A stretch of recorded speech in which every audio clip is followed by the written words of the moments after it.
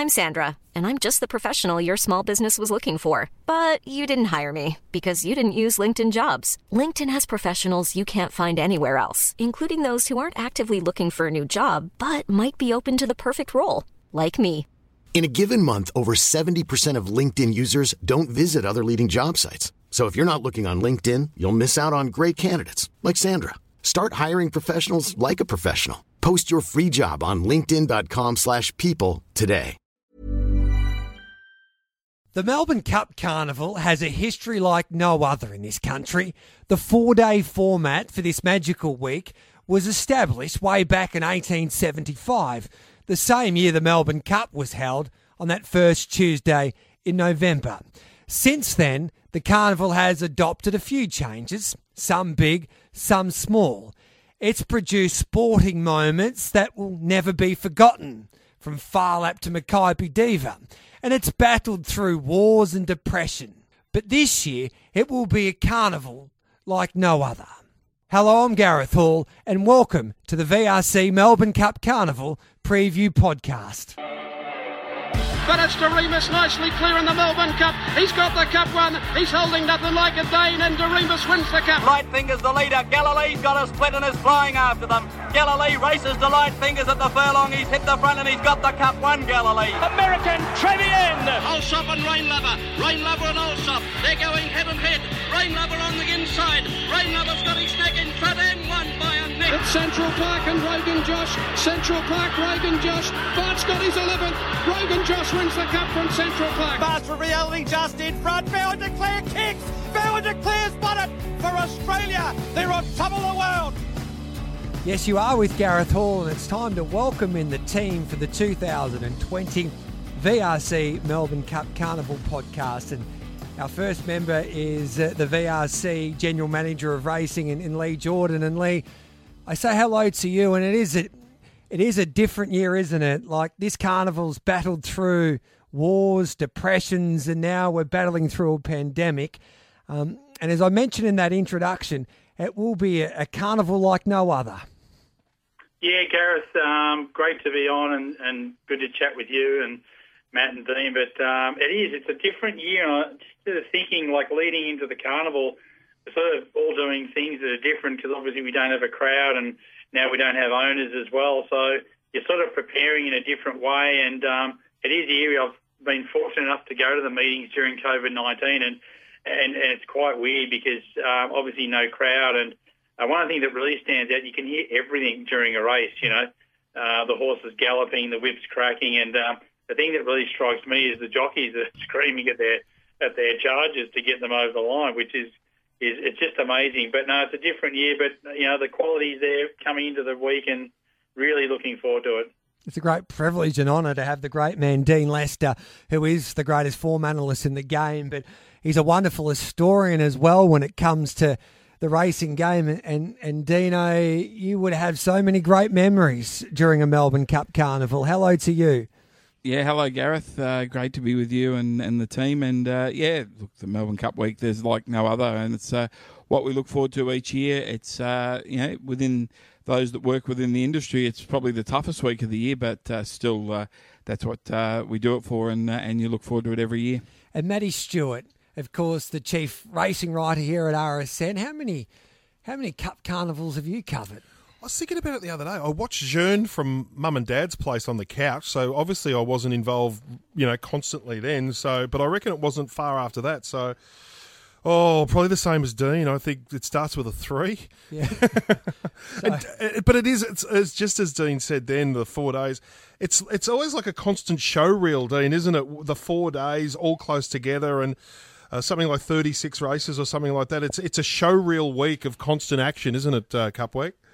Yeah, it is, and probably within the racing bubble, you have to go back and look at it a month later to really absorb it. Those that enjoy the week, and enjoy the social aspect of it, but enjoy the punt as well, probably take it in more. You're just trying to get your job done, but then you look back. I always tape it on the IQ, and about a month later go back and watch what we've seen, because you want to absorb it and you want to take it in. But in the moment, it's pretty hectic. I think it's the greatest day on the Australian racing calendar, Derby Day, and you have a look at the races. You start off with the the Carbine Club Stakes, and then into the Wakeful Stakes, the Hotham Stakes, horses trying to get into the Melbourne Cup, the Group 1 race for the mares, the Empire Rose, the Coolmore Stud Stakes, the Victoria Derby, the Cantala, of course, moved from the last day to the first day, swapping around with the McKinnon, and then the Furphy Sprint to conclude the program. I'll go to you first of all here, Lee. It's been a couple of years now since you made that change with the McKinnon and the Cantala. Do you think it's working at the moment? Yeah, Gareth, I think the McKinnon, used to be 10 years ago, maybe, when Bart was using it as a bit of a lead into the Melbourne Cup. I think most people refer to it as the most expensive Group 1 trial in the country. And I just think in the latter years, it just didn't fit well on Derby Day. It was and it was a week after the Cox Plate, but going on the final day, I know there was a few critics in the first year, but I think the race is really developing. And this year, hopefully we'll see Armory that ran second to Sir Dragonet come onto the race. Melody Bell is coming over from New Zealand, and she holds the record now in New Zealand, the most amount of Group 1s ever won in New Zealand, which is a great record. She's coming just for the race. Acadia Queen hopefully will come on. Homesman was great the other day. I'm sure he'll be there. 50 Stars looking to back up. Fierce Impact. So, and there's probably a 3-year-old that will come through as well. So I think the race now is starting to really develop. And then actually over the spring, depending on how this shapes up, it could end up being one of the races of the spring. So, no, I think it's doing its job. And, my view and our club's view is to keep developing the race and, to be one of the, highlight grand final championships over the carnival. And, Dino, I love listening to you when it comes to race programming. Do you think the VRC have got it right with moving the McKinnon? Well, I do. Well, I think the 2,000 metre at Flemington is the best distance and track in Australia. It's just a fair contest, and we see it in the Australian Cup every year, and we see it now in the McKinnon.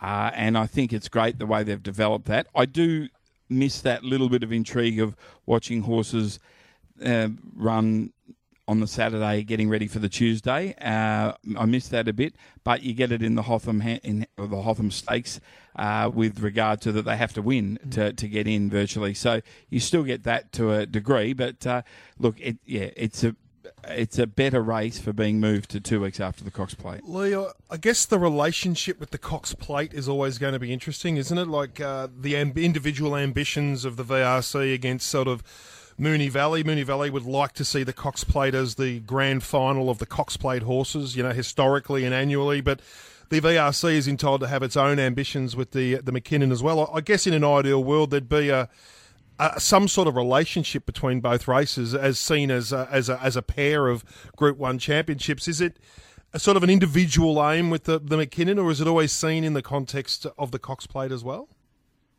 Yeah, no, I think there's room for both, Matty. I think at the club we're very much on, the 4 pillars.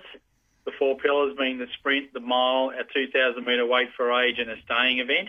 So I think our aim will always be to develop that 4-pillar relationship and really to sort of be the championship.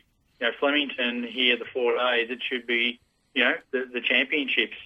And that's how we want to, it won't be titled that, but that's sort of our aim from a racing angle. So obviously we want to pour more money, prize money into those pillar races, and that's not a neglect of our champion 3-year-old races as well. It becomes a whole package. But that's where we see it. So, yes, every club has their individual aim, but we see the McKinnon as we want to develop it. We want to make it a world-class event, and I think it's heading that way. You're with Gareth Hall, Lee Jordan, Matty Stewart, and the great Dean Lester here on the 2020 VRC Melbourne Cup Carnival podcast. Hey, Dino, when you look at Derby Day, do you think the Derby's still the highlight on the opening day? It should be. It's a window of opportunity. There's a lot spoken about whether it should be distance shortened and those sort of things, and I'm very firm in the opinion it should stay as it is, because it gives that early maturing 3-year-old the chance to win a big race. It's like the Golden Slipper. Like, if you're up and about at that stage of your life, you shouldn't be penalised for it. And that, I think is for the young stayer. And on Saturday, we haven't got a Standard, we haven't got a Guineas winner progressing on. I mean, I can remember the days of a horse like Grosvenor, Cossack Prince, and Veloso. They went through the Spring Champion, the Caulfield Guineas, and onto the Derby. So they were a group of three great 3-year-olds, and they went right through. This year, don't have anything like that, but still a chance for a horse that's mature enough, bred to do it, and get the money early doors. What do you say to the horse people like Danny O'Brien, Dino, that say, well, these horses aren't quite... They're not quite ready yet for a 2,500 metre contest at this level so early on in their career? I say he's got a lot of runners in it for someone that doesn't think it's a contest for those sort of horses. I knew you would say that, Lee. The feedback, you're the racing manager with the VRC, you get this question, and we talk about this nearly every year. Your message to the trainers and the horse people out there, will you ever change the distance of the VRC Derby? You're right, Gareth, we do talk about this every year. That's definitely spot on. And look, I saw a poll last night taken on. It was 50-50. It was, divided down the middle, and that's probably a pretty good reflection. There's some people that wanted to stay as is, some that want to reduce it. I've looked at this year, and I mean, the form lines coming into this race were probably the same as the last 2 years. Through the Amy Vars, through the Norman Robinson. The Geelong Classic winner's not there, and it's not because they don't want to be there. It's because they hadn't paid up along the way, and maybe that's something we need to look at with the entry closing and the acceptance levels. But we don't know how good Cherry Tortoni is, or Young Werther. I mean, he's lightly raced. Warnings in the Cup on Tuesday with a really good chance. Mamie Bound won the Oaks. She's in super form. So the club are very comfortable where it is, but obviously we're not set in stone. We'll always review and take in feedback, but it is very divided. It's a bit more difficult with horses, what I'm about to say, fellas, but it rings true for sport that sometimes you want to see athletes pushed a bit outside their comfort zone as well, to see where the depth of stamina and tenacity and character is as well. I know that sounds a bit airy-fairy, but not everything can be comfortable, Lee, and sometimes you do have to stretch the athlete to see what they're made of, and I think that's what a Spring Derby tends to do. I'm genuinely in no corner at all. I see merit in both arguments, but you don't always want it to be comfortable, do you? Yeah, no, you're right, Matty, and as you said, look, the club are very happy where it is at 2,500. We're not set in stone. We're not rigid. Of course, we'll review, but you're right.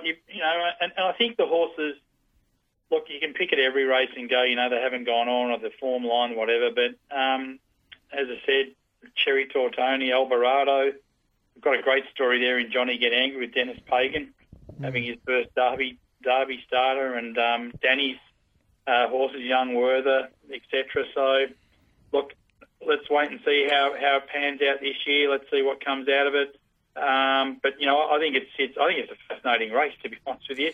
On Saturday, it'll be interesting to see what goes on, because I think there could be varying tactics too. So, but yeah, it's all good debate. Dino, I've become fascinated with the story of the American Triple Crown winners, and one of the reasons why it's so fascinating if a horse can win all three is because the series of three races doesn't actually make a lot of sense with the staggered distances and so on.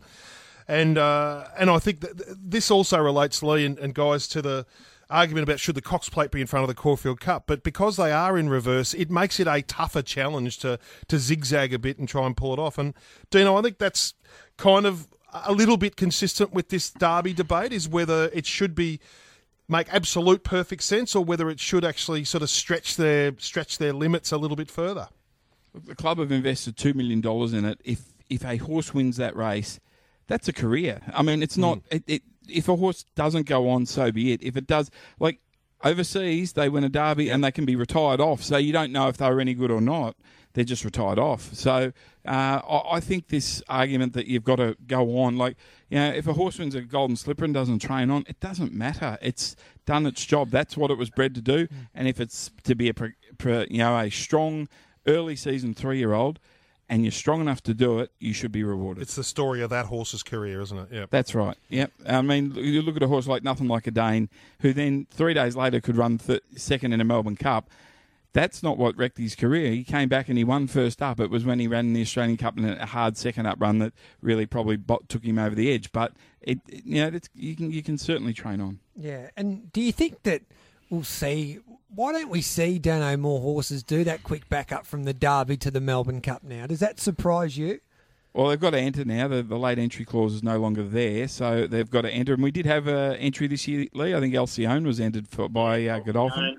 You're right, Dean. Alcyone was the only one. I think the international wave has made the task that little bit harder to try as often, Lee. Do you mean like for trying to get into the field? Well, the 3-year-old taking on half a field of very good internationals is a lot more daunting than it was before the international era, maybe, for the Derby winner. Yeah, probably. And I think probably what we're saying is, it's their grand final, the Derby. 3-year-old just turning 3. I think that's probably. I know there's examples in the past where they're backed up, which Dean's just raised them. But I think, look, if they want to enter and go through the nomination stage, do that. And I think it's fine the way the structure is. And the other thing is that with the 3-year-olds being entered from the start, they're very close to weight for age, where some of these horses are well underweight for age. The older horses more experienced, so it is a very hard task for a 3-year-old with the more compressed scale to do it. Saturday, like over the last couple of years, I think nearly the most intriguing race in the build-up towards Derby Day, Dino, has been the Coolmore, because there's so much on the line with it's a stallion-making race now. Well, the evolution of the race. I mean, it was, like Derby Day 1980 had 7 races. By 82, they'd added a race called the Black Douglas for the 3-year-olds, and it was ultimately Ranch's last start, and he was beaten by Fiesta Star at about 3-1 on, and you just couldn't imagine that race was going to develop as it has through the journey on Derby Day. Yes, they swapped the histories of the Ascot Vale Stakes and that race, but to have this Group 1 elite contest, great forethought, and it is a fascinating race. And my fascination every year is that those trying to get the $20 million colt, or will a filly spoil the party like Sunlight did 2 years ago? I love it when a gelding comes along, if it does come along to ruin the party as well, Dino. But hey, Lee, is that one of your most satisfying moments of recent times when you have a look at that Coolmore? Yeah, and look, I've only been at the club for 2 years, so I'm definitely not going to go taking any credit that, I got the race there. But the club's done a great job, I think, in developing that race. And, I mean, when you look at it, Glenn Feddick and Ranting and Anders, and as you said, the filly's September run, what's that? It's got a lot of intrigue in this race on.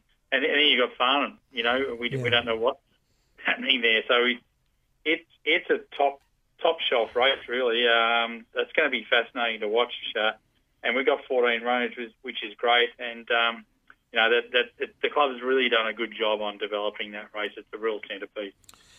I love the positioning of the VRC office, Lee. I think your desk, I know that Amanda Elliott's and I think Neil Wilson's, when you look out your window, you see straight up the straight, don't you? That must be there's so much history involved in your glimpse out the window there, isn't there?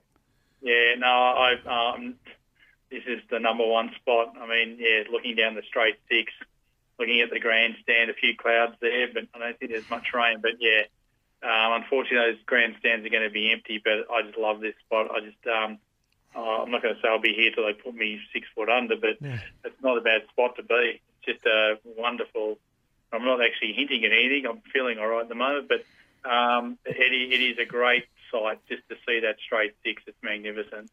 Just on the site and just the, in 2006, I think 463,000 people went through the gates over the 4 days at Flemington, and it was so popular that they had to rein the crowds in and so on. And Lee, I know it was down a bit last year, but as has been said often, the hint we got of the lack of crowds was felt at Caulfield and Moonee Valley, but the full gravity.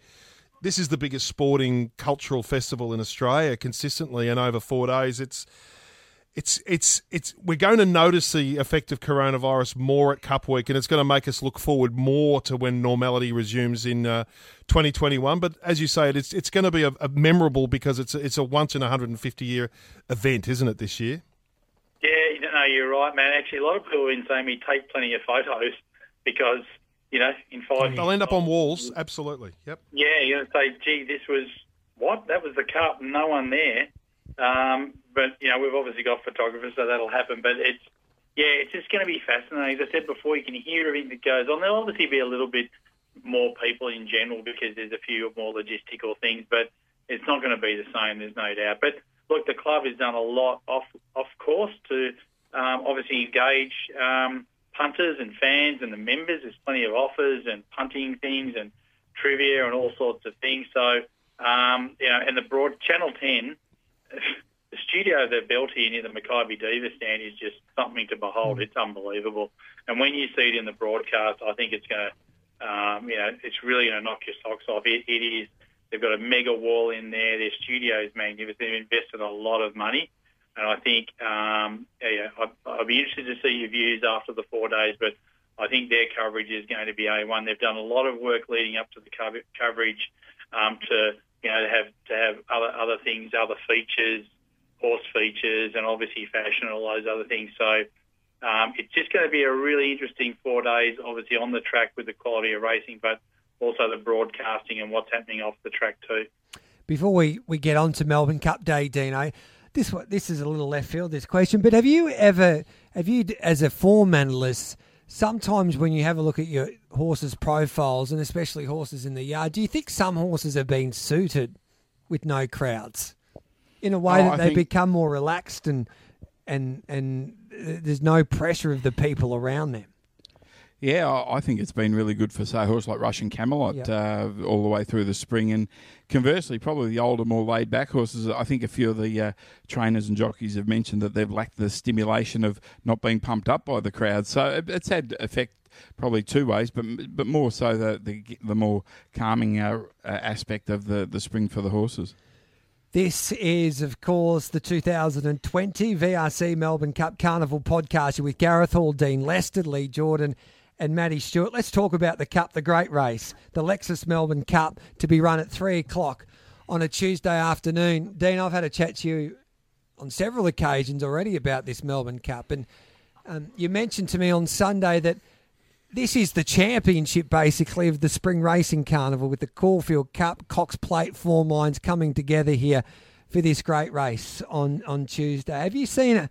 This is one of the better Melbourne Cups of recent times. Is that how you see it? Yeah, well, no one's dodging it, Gareth. That's the thing. You've got the Caulfield Cup winner, the Caulfield Cup runner-up, who, originally Anthony Van Dyke was thought maybe just coming out for the Caulfield Cup, but he's in the Melbourne Cup. You've got the Cox Plate winner, the Cox Plate third, and the third has been the favourite virtually all the way through. Then you've got a horse like a Villiers, who was very unlucky in the Caulfield Cup, but has been a weight for age horse for a couple of seasons, now switching back to handicaps, and then you get into the international group. So it really is a staying championship of the world. Now, Matty, I was listening to you on Monday morning after the Cox Plate. I disagree with you a little bit. I don't always disagree with you, and with the Melbourne, with the verdict there on Racing Pulse. I think sometimes you go on a little bit too much about the internationals. When you got Surprise Baby and then Very Elegant, it's a New Zealand bred horse that defeated Anthony Van Dyke. But you have the opinion that it's become too hard for us to win our own race. The reality is it's become a lot harder for us to win our race. It's not my view. It is the reality is that it's become harder. So... No, I actually love the internationalisation of the Melbourne Cup. I have no objection to the internationalisation of the Melbourne Cup at all.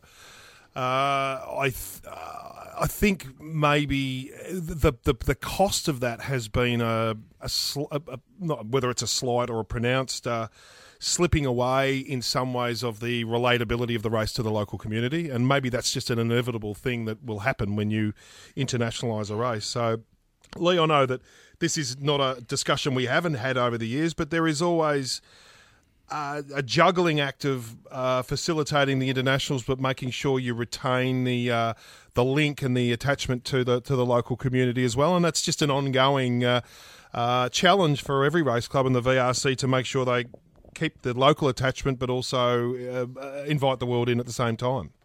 Yeah, no, you're right. It's a balance, but I think Dean says the staying championship of the world, so you can't call it that and not have international competition. And Vow and Declare won for Australia last year. You talked about Very Elegant. What about, Surprise Baby? Yeah. Trained out of Horsham. Got that, great, local country sort of feel. Well represented. You said of Villiers. There's lots of Australian Warning, Finch. He's now an Aussie. Miami Bound, Chosen One, Steel Prince. There's plenty of good Aussie stayers, and I think I just think the internationals obviously add a bit. I know the locals would probably rather them not here because they've got the race themselves, but I think that's just part of world championships, part of competition, isn't it? Yeah, Whether you're playing golf, tennis, anything else, if you want to be the best, you've got to take on the best. No, that's right, and I've got no objection to them being here at all. The only thing I comment on is the what impact it can have. I think the storyline of this year's Melbourne Cup Carnival, Dino, is definitely the Horsham Galloper Surprise Baby. He's a story that can capture the imagination of the Australian public. He's the horse that when you're at the pub, doesn't matter where you are in Australia, you're talking about Surprise Baby doing it for the Aussies. Well, that's true, Gareth, and he's a bit of a mystery horse as well because we see so little of him.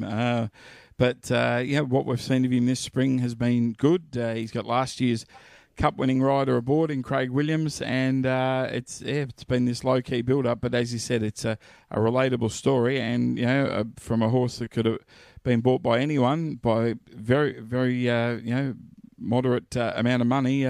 You could have a Melbourne Cup runner. Now, I'd love to get your thoughts on this, Lee. Obviously, with your recent role there or your previous role with Racing Victoria as the international scout, and I'll get this question asked a lot. I know Dino does. It's like trying to work out the best form lines for a Melbourne Cup for a European galloper. Do you have any secrets, or is there any certain criteria that you like to follow to help out us punters? Oh, it just depends a bit, Gareth, in that you're obviously looking for a horse that's going to qualify for the race. The York Carnival at the Ebor Festival has been a good guide over the year, like the Lonsdale Cup. Max Dynamite won. The Ebor itself has been a good race leading in. They're always a good gauge. And I mean, probably taking that line through, and I know he's definitely he's a character of the turf, is Willie Mullins. I mean, his horse Stratum Albion ran second in the Lonsdale Cup, and it's always a good guide, that race. I don't know, he's something like 50-1. He could be a good show. But I mean, against all that, then you got a horse like Prince of Arran, who's form in Europe. He just can't get out of his own way half the time. And he comes out here and that is one trick that some horses definitely do travel better and just perform better when they get away from wherever they are. And that's one of the tricks with travelling. I remember when doing the job depends on how they travel and how they settle in. That first 48 hours, 72 hours, if they haven't travelled and recovered, you might as well put a line through them. And that's the key. That really is the key. But form line, obviously the York Festival, what they're doing at Ascot. There's a few races at Goodwood as well. There's some sort of standard races through the season, from Ascot through to Goodwood through to York. They're the sort of main three carnivals you'd be looking at that form line. Has it expanded a bit, though, because the Dunedins, Protectionists and Americanes weren't part of that circuit as much, were they? So it's... No, see, that's where France is. They were going through those French races, like a horse like Sandy Berto's won the Vigor Stakes. That was a race that American Dunedin used to go through. But I've got to say, and hopefully there's not too many French enthusiasts on the listening to the podcast, but the French, especially the staying ranks, have just really dropped away. And I don't know whether they've just maybe a lot of, I know Willie used to buy out of, probably still does buy out of France. Maybe they're being purchased early doors and going elsewhere, but their staying horses just aren't up to the Dunedins and Americanes that were there. It's been disappointing. It's evolving, and things change too and evolve. But French stayers just aren't the same. The biggest evolution's been the late season Northern Hemisphere 3-year-old league, when probably only rekindling whilst you're in the job was one that came to mind. But with Cross Counter and the likelihood of Tiger Moth being a big player on Tuesday, that's been the evolution, and it's moving all the time. No, you're right, Dean. And Aidan brought out a 3-year-old that Stephen Baster rode. Marla. Marla and ran third. Yeah, and then there was a gap. There was a bit of a gap because Aiden didn't come back for a while after the Septimus saga of 2006, and he went. It was a bit difficult getting him back for a while, but he sort of had the trick back then. But it was just because he went away for a while. As you said, it wasn't until rekindling and then cross counter. So can Aiden do probably what he started off to do with a horse like Tiger Moth? Hey, was it? It's got very similar profile to rekindling. Was it an urban myth, or did Aiden really have a bee in his bonnet after the chief steward Terry Bailey dragged him back to the racecourse to explain the tactics that year? Did Aiden brush it off, or was he a bit field shy for a little while? All I could say is when I went and visited him in the July after that happened, I think I've still got the spray stains on my shirt from that visit. So, well, there you go. So what did he say to you, Lee? He sort of verbalised what he thought of Australian racing to me in a very frank sort of way. I can't imagine him being, like, swearing. I don't think there's any swear words in there, but anyway, he did. I think he'd obviously built that all up after 6 months, and I sort of happened to be at the receiving end. And then every year it sort of got better and better, and you could see, I did comment to him towards the end that Terry Bailey's left. He said, I didn't really know he'd left, but I think he knew exactly where Terry was. I can't imagine that, Dino. No, well, Lee could have softened him up with a luncheon at the Richmond Seafood Tavern, maybe, but... Hey, how do you assess the international form, Dino? What's your process? Oh, no, case by case, and watching, you would never have thought that an Epsom Derby winner would be out here in the past, but you've got to assess right to the highest level. We're always sort of looking around the edges, trying to find the ones that linked loosely to the Epsom Derby runners, let alone an Epsom Derby winner. This is why it's evolving every year, and what you look for. And I make notes from a lot further out than I used to. I used to wait till they arrived here, but now I'm making notes from about May. Do you like to see them in like-for-like scenarios, Dean? Big fields, tight racing, turning tracks, anything like that, tempo similar? I can't remember which horse it was. It might have been Rekindling. I think if there was a little knock from some on him was that he'd been running in smallish fields with different sort of tempo, and then he was suddenly thrown into a 24-horse Melbourne Cup. Do you try and marry them into what they're going to encounter? Yeah, I used to go with that, Matty, but the thing work? Is that we don't race as tight as we used to. We don't the race isn't. We've morphed into a European style of race. They don't go hard early. They build, and it's a building speed from about a mile out. So we've actually started running the race to their advantage as well. Whereas I think the first few times that they come out after, like a horse like Vintage Crop could handle it, but there were a few in the middle there that, your Oscar Schindlers and co, they couldn't handle that. It was on from the get-go, and jockeys would tell you that down the straight the first time was like riding in an 800-metre race because it was a charge to the first turn. You look at it now, and it's very pedestrian. Like on racing.com this week, they highlighted a lovely story of Kingston Rule, and you watch down the straight, they ran the first 900 about the same time they ran the Maribyrnong Trial. So it's they flew along, and that's still the record, of course, at 3:16.3. But the race now runs on dry tracks anywhere up to about 3:24. So it's a 7 or 8 second difference. So it's totally a race that suits their style of racing even better. And it's amazing how it's morphed into their race. Whilst we're trying to repel them, we're actually giving them more of an advantage. Why, Dino? I think when they got half the field, they sort of can control the speed a bit sometimes too, can't they?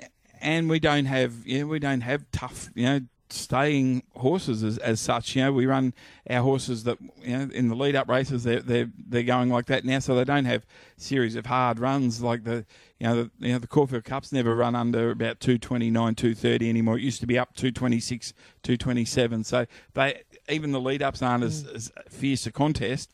The only really hard contest in the last few years leading into a Melbourne Cup was the Moonee Valley Cup that Prince of Penzance ran second, and unbelievably he came out and won at 100-1, but he'd come off a really hard race. Your thoughts on all of that, Lee? Yeah, no, it's interesting what Dean says, and I hadn't sort of really looked at that, but he's right, actually. So, as you said, trying to repel them, but probably maybe falling into their way of the way the race is run. So, that's a good observation, and hadn't really thought about it that way. But and it's probably right. Seeing the results recently, it makes a lot of sense. Ryan Reynolds here from Mint Mobile. With the price of just about everything going up during inflation, we thought we'd bring our prices down. So to help us, we brought in a reverse auctioneer, which is apparently a thing. Mint Mobile Unlimited Premium Wireless. How to get 30, 30, bit to get 30, bit to get 20, 20, 20, bit to get 20, 20, bit to get 15, 15, 15, 15, just $15 a month? Sold! Give it a try at mintmobile.com/switch. $45 up front for 3 months plus taxes and fees. Promo rate for new customers for limited time. Unlimited more than 40 gigabytes per month. Slows full terms at mintmobile.com. 10 Speaks' latest podcast, 10 News First Person, will bring you amazing stories from all over the country. Stories that matter from journalists with passion. I'm Neralda Jacobs, and I'm proud to present these stories to you. You can find 10 News First Person on the 10 Speaks page, on 10 Play, or wherever you listen to podcasts. Hey, Dino, the Melbourne Cup, and we'll talk about the popularity and what it means to the Australian people, but it's an international race now, and it's a race that's recognised right across the globe. But as a tipster, and you're the most popular thoroughbred tipster in this country, the Melbourne Cup, what is it like for you, Dino? Is it like your phone running hot? Do you get blown away with the interest of the great race? Yes and no. Yeah, it's amazing, the interest in it, but it's such a cultural event, not a sporting event, not a racing event. It's all of the above, and it's it's huge. And just having been lucky enough in 2003 to actually own a runner in the race, like I've owned a lot of horses over 30 odd years and had a lot of winners, and my treasured memory is running 10th in the Melbourne Cup. So that shows you the enormity of what the race does, for people that love the sport and people that actually watch on the day. What was that like, Dino? Melbourne Cup Day. Tell us a bit of the story, because there's kind of a bit to the story, isn't there, with the humble origins and so on. Yeah, it was a horse called Big Pat, and of course in 2001. I was a jockey manager at the time for Peter Mertens, and Pete was riding Big Pat, and he won the VRC St Ledger in the South Australian Derby, and he was well up in the betting for the Cups, and he ran well in the Caulfield Cup, and he ran well in the Moonee Valley Cup, and he was favourite for the Melbourne Cup in 2001 until the rain came and he drifted a bit on the day. But such was his popularity. It was the year of the federal election, and John Howard went and got photos with Big Pat at Big Pat's Creek Road, Warburton, thinking that might get him some votes. And anyway, Big Pat didn't win that day, and I had nothing to do with him other than being the jockey manager of Peter Mertens. And 18 months went by, and the horse came into form and lost form, and he was beaten one day at Moonee Valley, and I was just talking to Peter on the way home from the races, and I said, old horse was a bit plain. He said, yeah. He said, they'll sell him. They're sick of him. I said, what? And I got a bloodstock agent to ring. Cameron Cook rang, and within 24 hours we'd purchased him and sold him to some friends and a group of people, selling him the dream that would try and get him to the Melbourne Cup. And look, it was all going well. He ran fourth in the Herbert Power, and we thought he'd win the Geelong Cup, and he come up with just a bit of a cold the morning of the race, so we missed out there. So it was the last roll of the dice thing, running him in the Lexus, and he got the money. So we lived the dream for 3 days. I'd hate to have been owning something that's been favourite for 6 months, because 3 days was nerve-wracking enough just to have a runner. You know what I love about that story, Lee, when you think about horses coming from Newmarket and the Curragh and Mount Macedon and all that, the origins of Big Pat was Warburton. And anyone who's ever been to Warburton would know that there's not enough room amongst those hills to train a horse. So it was quite an extraordinary thing.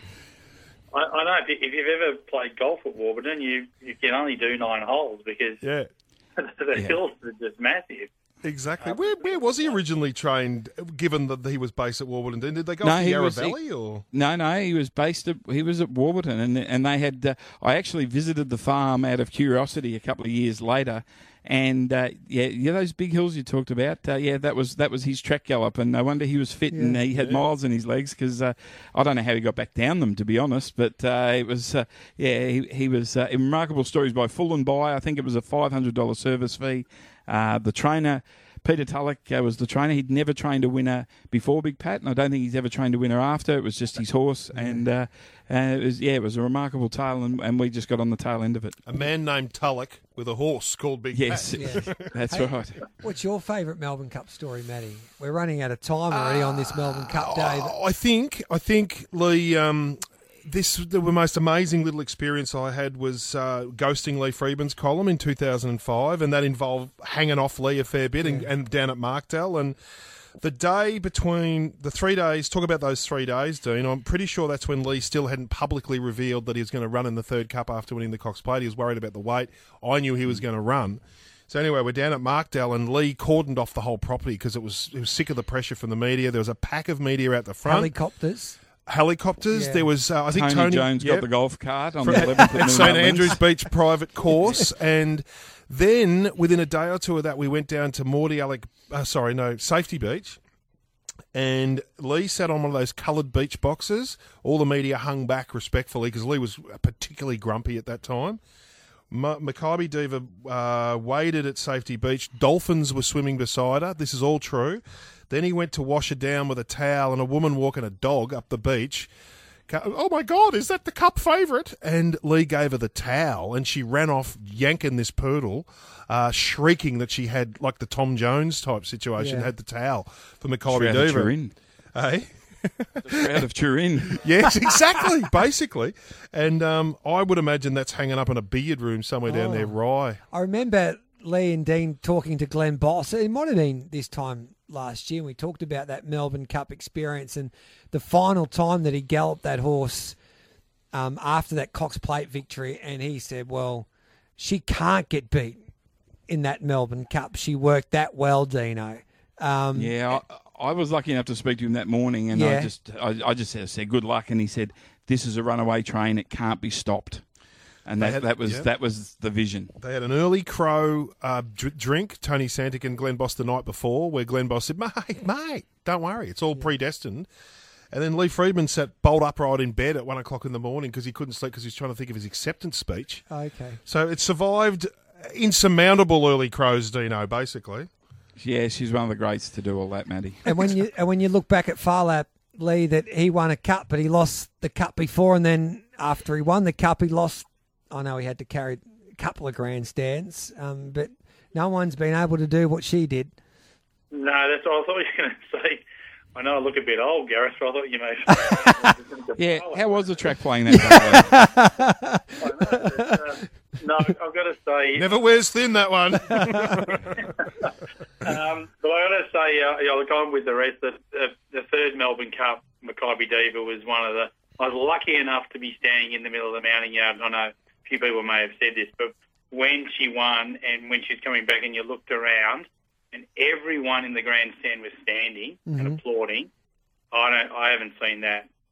I don't know if you guys have ever seen that, but I've never seen that. And that was chilling, and it was just very emotional too, and it really was just something I don't think I'll ever see again. And LJ, the previous year was epic enough, wasn't it? Because it was Vinnie Rowe, and I remember how rainy it was and the wind was going sideways, and those umbrellas on the lawns were turning into missiles because they were flying around everywhere and people were ducking. And I remember everyone was under the awnings watching Maccabi Diva, and you could barely see it through the mist when she beat Vinnie Rowe in 2004. No, you're right. It was a totally different feel, but just you'll never see it again. No, a day that everyone won't forget if they were there. And obviously when you look back at the Melbourne Cup, you think of Maccabi Diva. This is, of course, the VRC Melbourne Cup Carnival podcast. You're with Gareth Hall, Matty Stewart, Lee Jordan, the great Dean Lester. Let's talk about Oaks Day, and that's on the Thursday. But I think it's a wonderful day, Lee. The race that I look forward to most is the Melbourne Cup Carnival Country Final, which I think it's a terrific new initiative by the VRC, and I love the grey race on the Tuesday. That's the grey race is on the Tuesday, isn't it, Lee, or is it Oaks Day? No, the greys is on Oaks Day. Yeah, the Sub-Zero handicap. Yep. Yeah, we've got the no grey on greys on Cup Day and the greys on Oaks Day. We're looking to have a unified society, Lee, and you're just segregating. Yeah, John. We have to revisit that too, man. You're right, be politically correct. But Oaks Day, we're really trying to build Oaks Day, and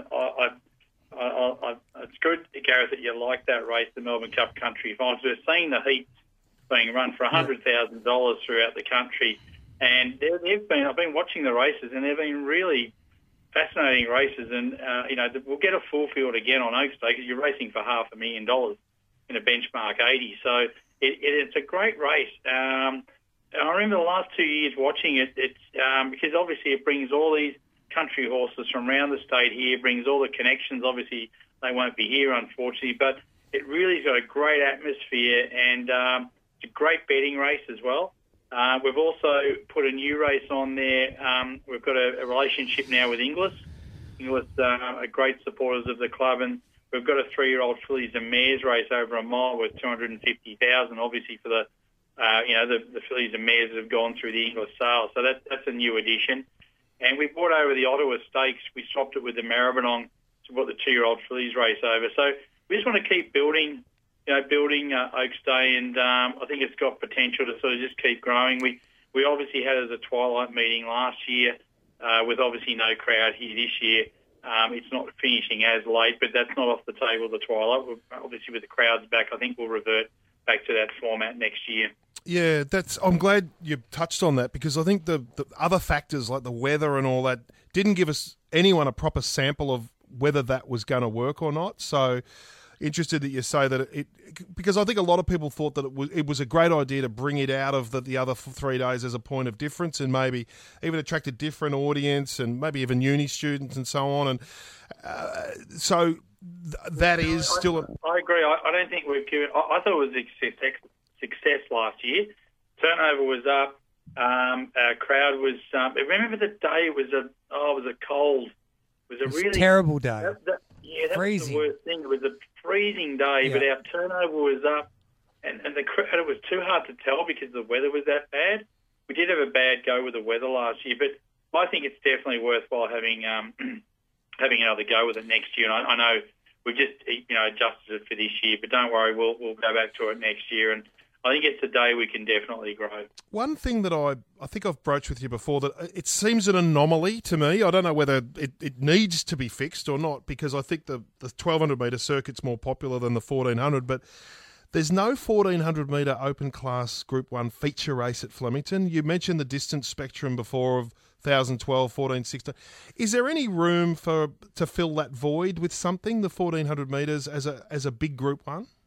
Well, we have we have the Chatham, the Group 3 on the final day over 1,400. If you remember, it used to be the old Yallambie that used to be on Derby Day, and then horses would run in that, and then back up again in the mile on the final day. But now with the mile on Derby Day, maybe the Chatham's a race that we could try and develop.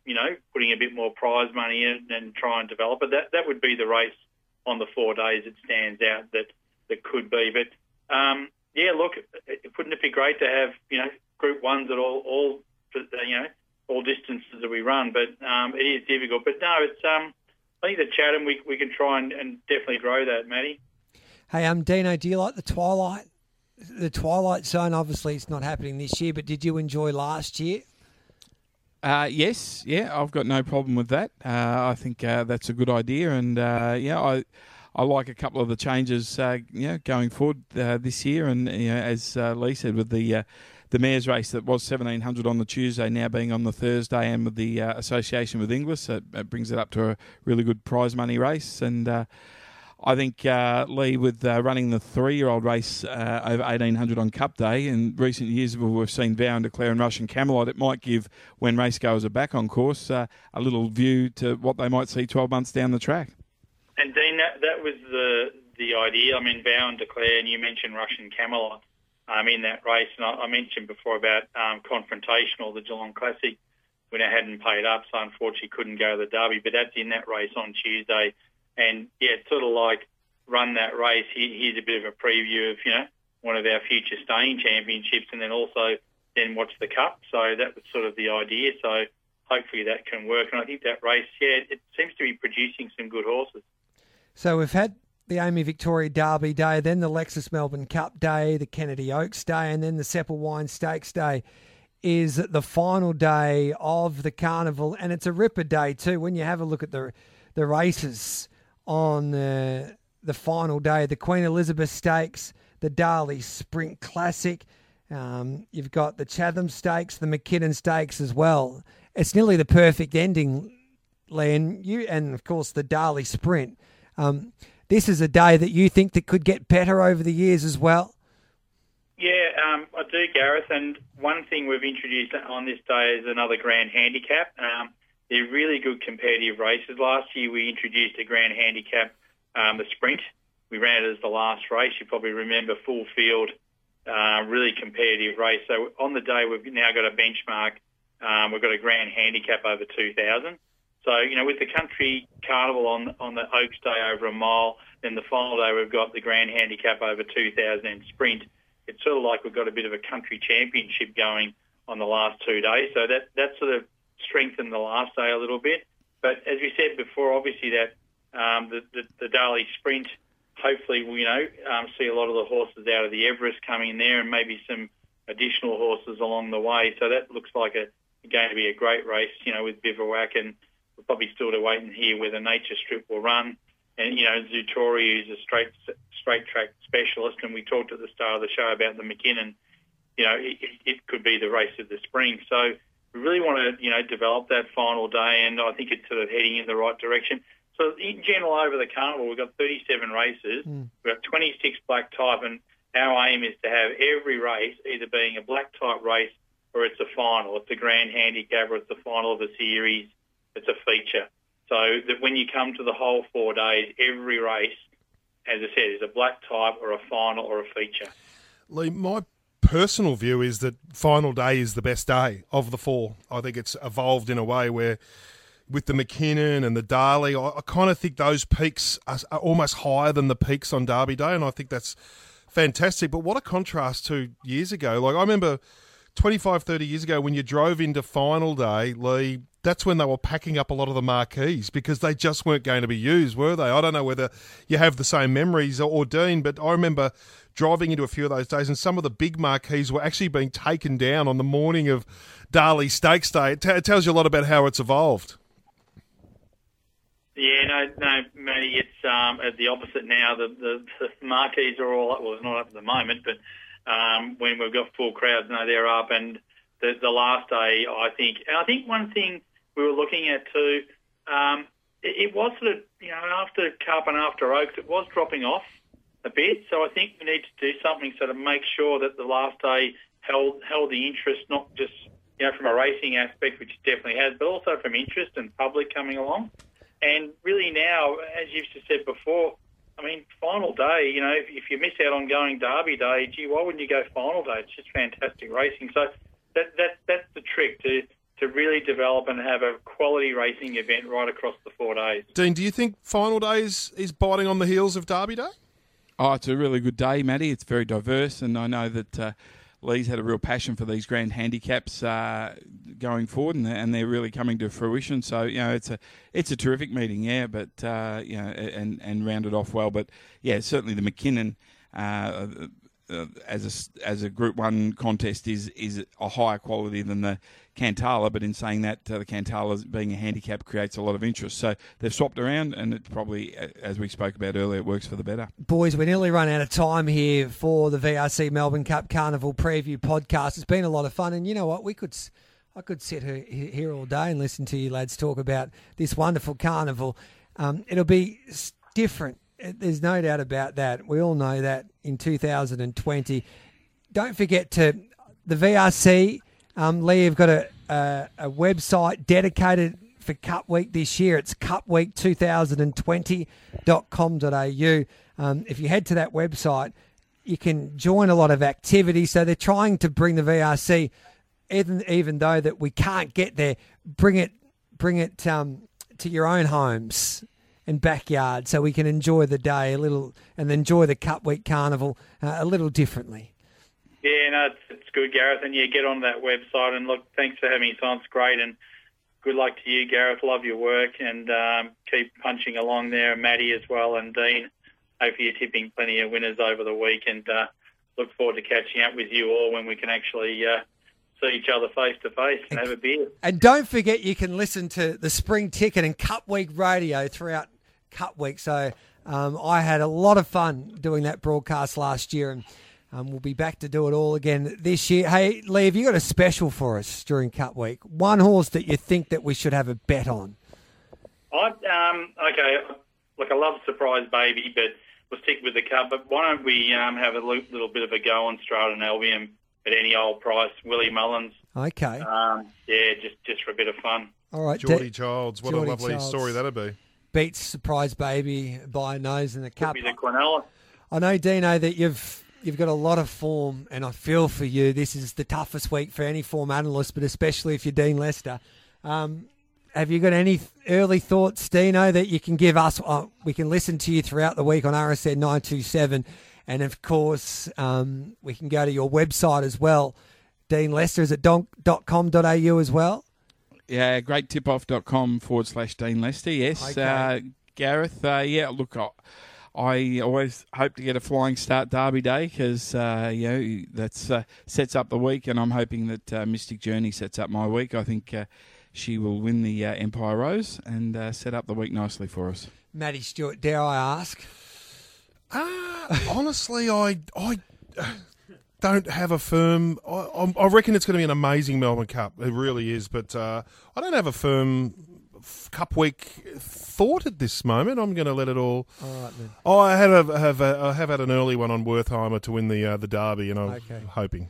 Lee Jordan. I can give you one good tip is Yes. go to that Flemington website and get involved in the food hampers. Got one on Turnbull Stakes Day. Absolutely makes you feel like you're a little bit at the races. They're great dining. There's a whole heap of different packages. So get on that Flemington website. Get involved. It's terrific. I've ordered all mine for the Cup Week. All right, then. It's a job for Dean in the marketing department. Yeah, unbelievable. Hey, Do we have to do it on the website, Lee, or is there a little something for your radio mates Matty, here? just pay. Hey, You're a sausage roll on the side there, Matty. and that's the best Sweet. push because Dino knows food like he knows his horses. That's it. Lee's taught me well. Yeah, good on you, Dean. Hey, Dean, it's been a lot of fun. I know you're busy, mate, so we appreciate you coming on and joining us for the Melbourne Cup Carnival Preview podcast. Good luck next week. Terrific. Thank you, Gareth. Hey, Lee Jordan, you're a star, mate. Well done. Thanks, Gareth. Appreciate it. And I can't wait to read your work over the Cup Carnival, Matty, and listen to you, of course, on Cup Week Radio. It's going to be a busy week, but it's going to be a great week, guys. Looking forward to it. Matty Stewart there. I'm Gareth Hall, and thanks for your company on the 2020 VRC Melbourne Cup Carnival Preview Podcast. Back plenty of winners at this magical carnival during this big week there at Flemington.